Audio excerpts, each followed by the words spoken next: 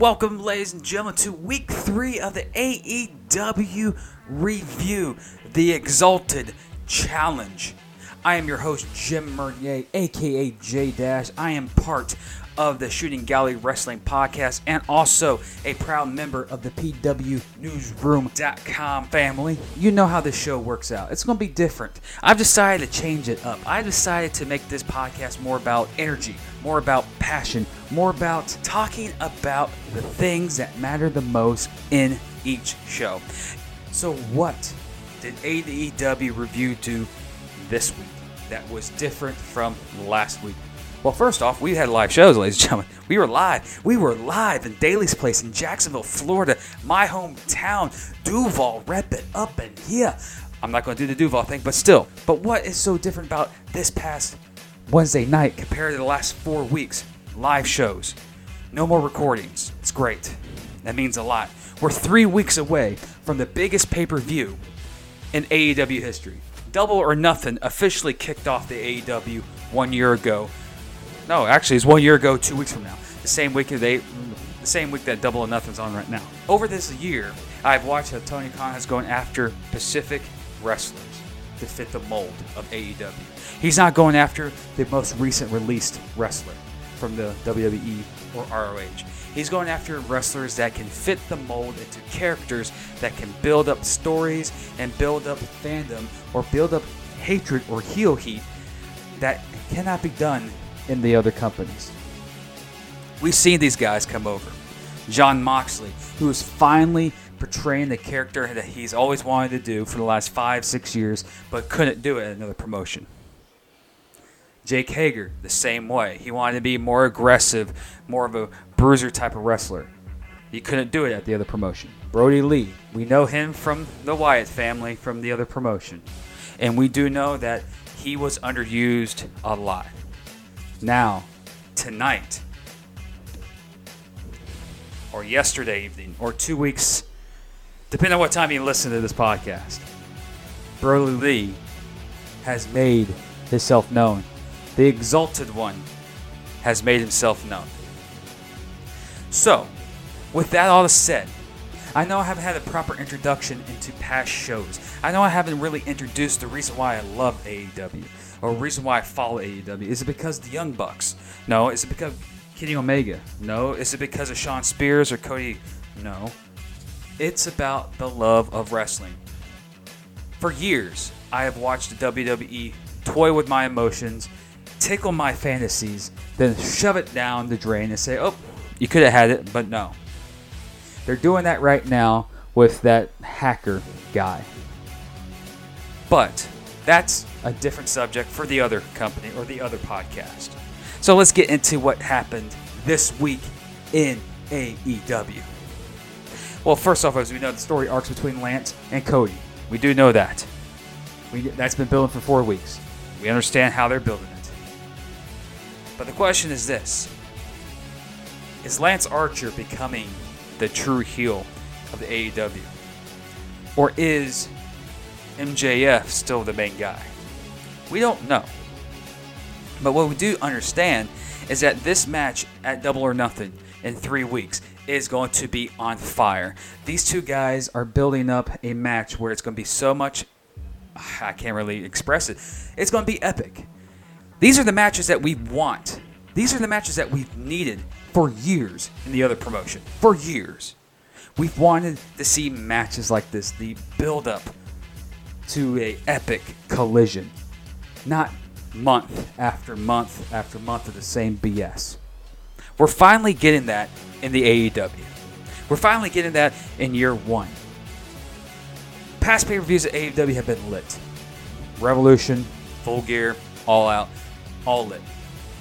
If you want to tell me what does this TNT Championship mean for AEW fans, or for people who watch AEW grow, honestly, my opinion, AEW takes more pride in their championship belts. The AEW World Championship, which is held by Jon Moxley, is held to a prestige of that is the belt for everything. That is the granddaddy of them all. That is the Super Bowl trophy. That is your goal. But The TNT Championship, I hate to say it to all the people out there, the TNT Championship is going to be compared to the Intercontinental in the United States and the second tier level belts from the other promotion. It's not. And it won't be. The TNT Championship will be a prestige title. Because the company's still young, it will be, of course, may not hold the same amount of history as the World Championship. But the World Championship as well only has 2 champions, Chris Jericho and Jon Moxley. But the TNT Championship, with the chance to have Cody or Lance Archer hold it for the first time in 3 weeks, will spawn a history in which the AEW can build off of. We do know as fans from the other promotion that the AEW has very few belts. The women's title, tag team titles, TNT, and the AEW Championship. That's perfect. That's absolutely perfect. We do know that in the other promotion, they have a little bit too many titles, and it's, making them really irrelevant in the stage that is AEW, or that stage that is the WWE, or the stage that is ROH. I'm a big proponent where smaller titles. I'm a big proponent that fewer titles mean more excitement. In the WWE, we see too many titles and not enough TV time. AEW, in my opinion, is doing right. Do I hate the WWE? No, just listen to my Raw shows and listen to my SmackDown shows. AEW is what I've wanted for years, and I guarantee a lot of you fans out there as well agree. But what does this TNT tournament have that has... Honestly, what has it done? It has built up superstars already. Darby Allin, Sammy Guevara, Kip Sabian, Colt Cabana, even though he doesn't need any boost up. But of course, Lance Archer. A big twist in the story tonight is Lance Archer's manager, the legend, the Hall of Famer, Jake the Snake Roberts, was in the building in Jacksonville and decided, after a mishap of Brandy Rhodes, decided to put a python on her. Oh, that shook up everything there, ladies and gentlemen. That changed the stylings. That changed the feelings of the match. The match has become more personal. 4 weeks ago, we found out that Jake the Snake Roberts wanted Cody Rhodes to be respected. And he even kind of portrayed Cody Rhodes as being the other guy that he claims he's not. Cody actually destroyed this chair-like throne in the representation of him. And Jake the Snake Roberts pointed out that he is becoming him.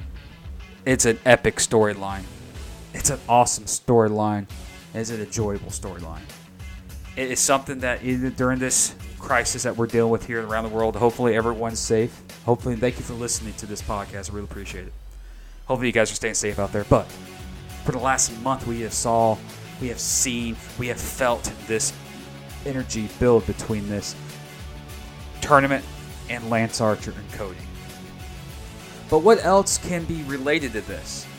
Well, of course, Shawn Spears, Mr. Perfection, who I think, and if you listen to my other podcast, I've said Shawn Spears might be getting a little push here or a little rub here. He cut a little promo today, attacking Cody for leaving his older brother Dustin to the waste of Lance Archer, saying that it's his fault.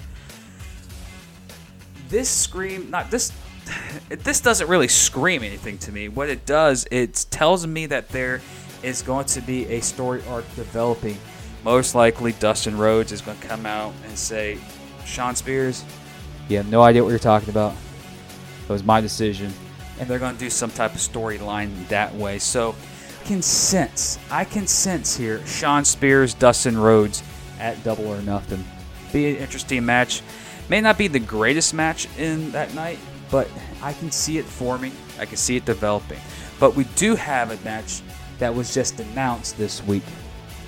And it's because MJF, the man, the myth, the legend, the greatest heel at the age of 24 of all time, made an appearance on AEW.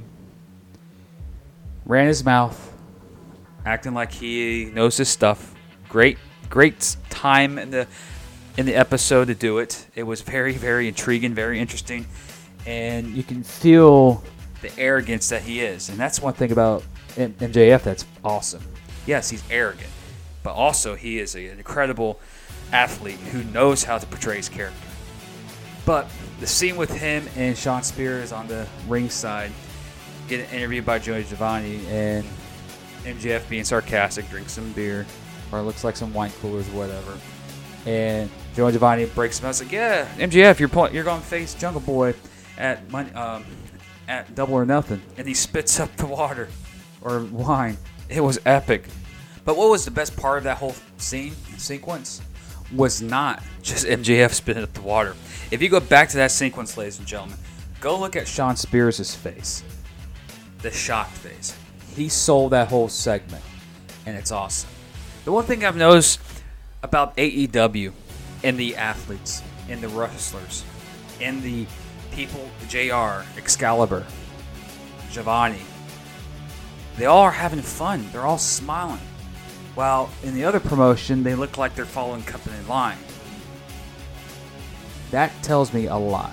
That tells me that the AEW and the assets that is in the AEW are buying into the product, selling the product, and having fun with it. It was a great way to promote your business or whatever.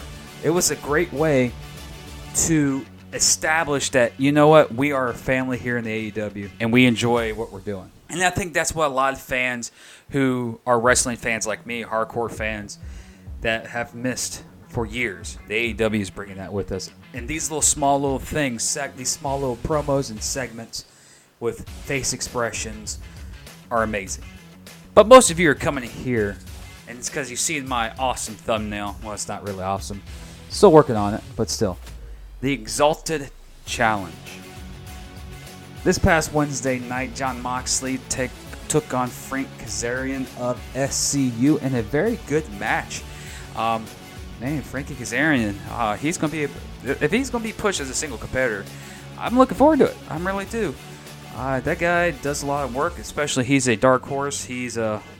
Of course, he works with the Young Bucks a lot, but you can tell from Christopher Daniels' story arc with Brody Lee over the last couple of weeks, even before the Exalted One showed up.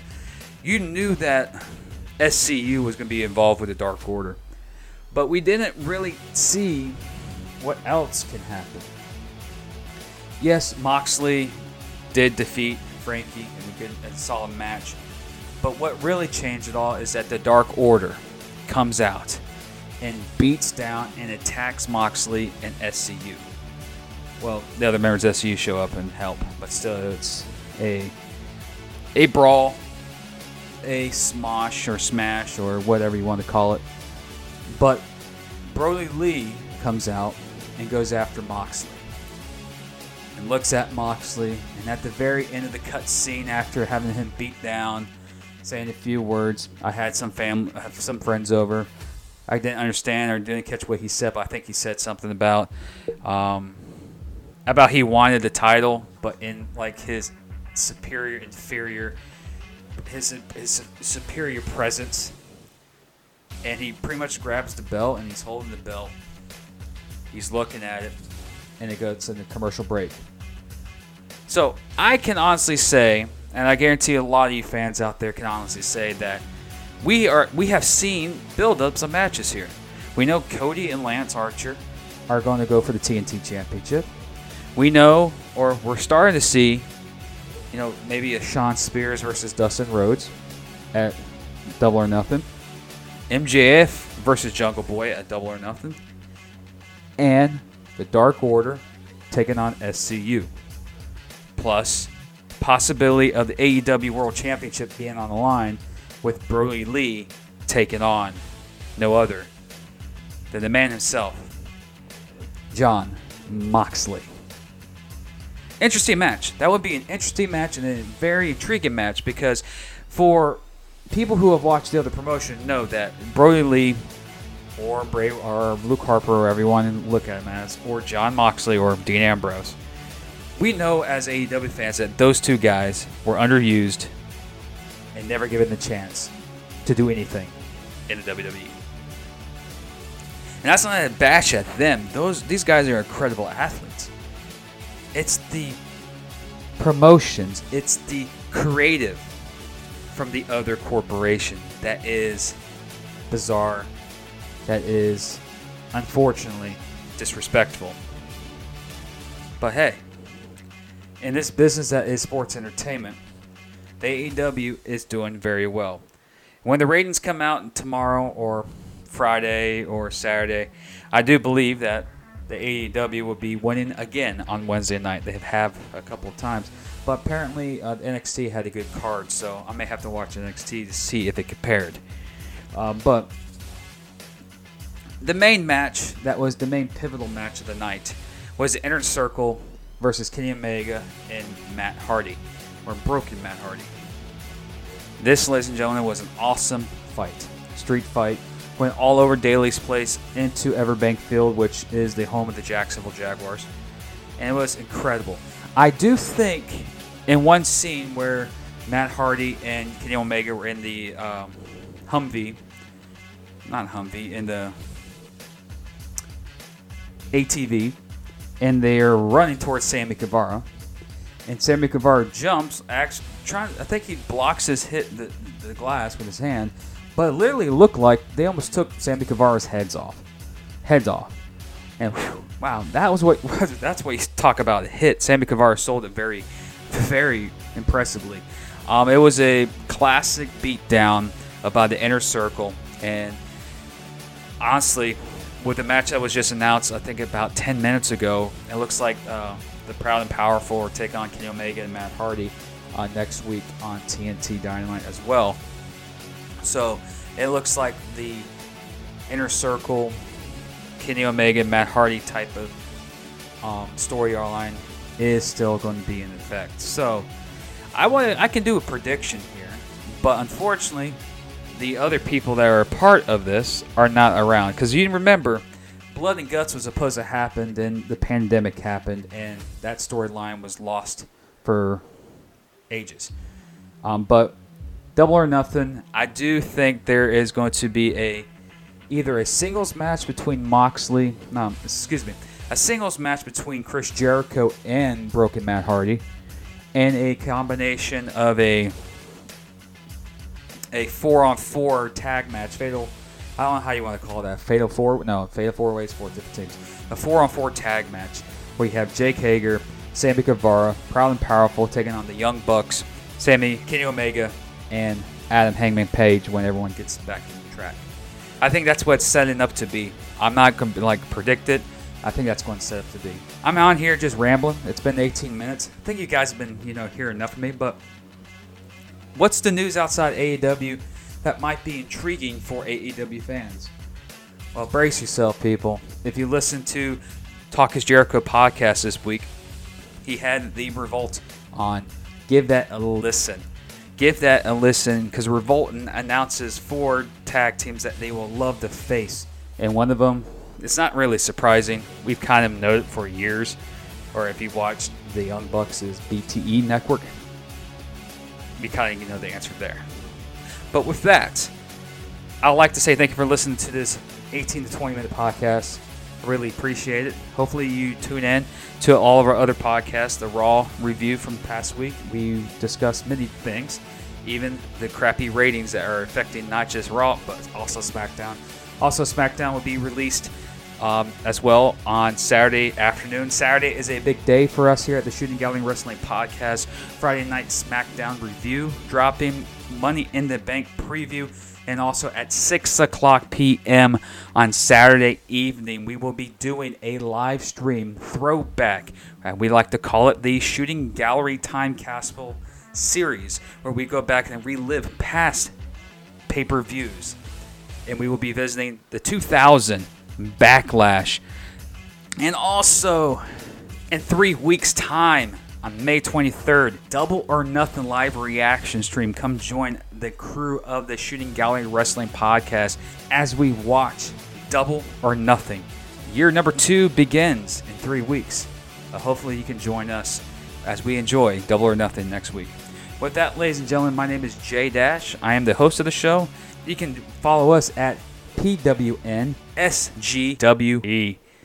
With that, be safe, be classy. We'll talk to you next week. This has been the AEW Review Show of the Week.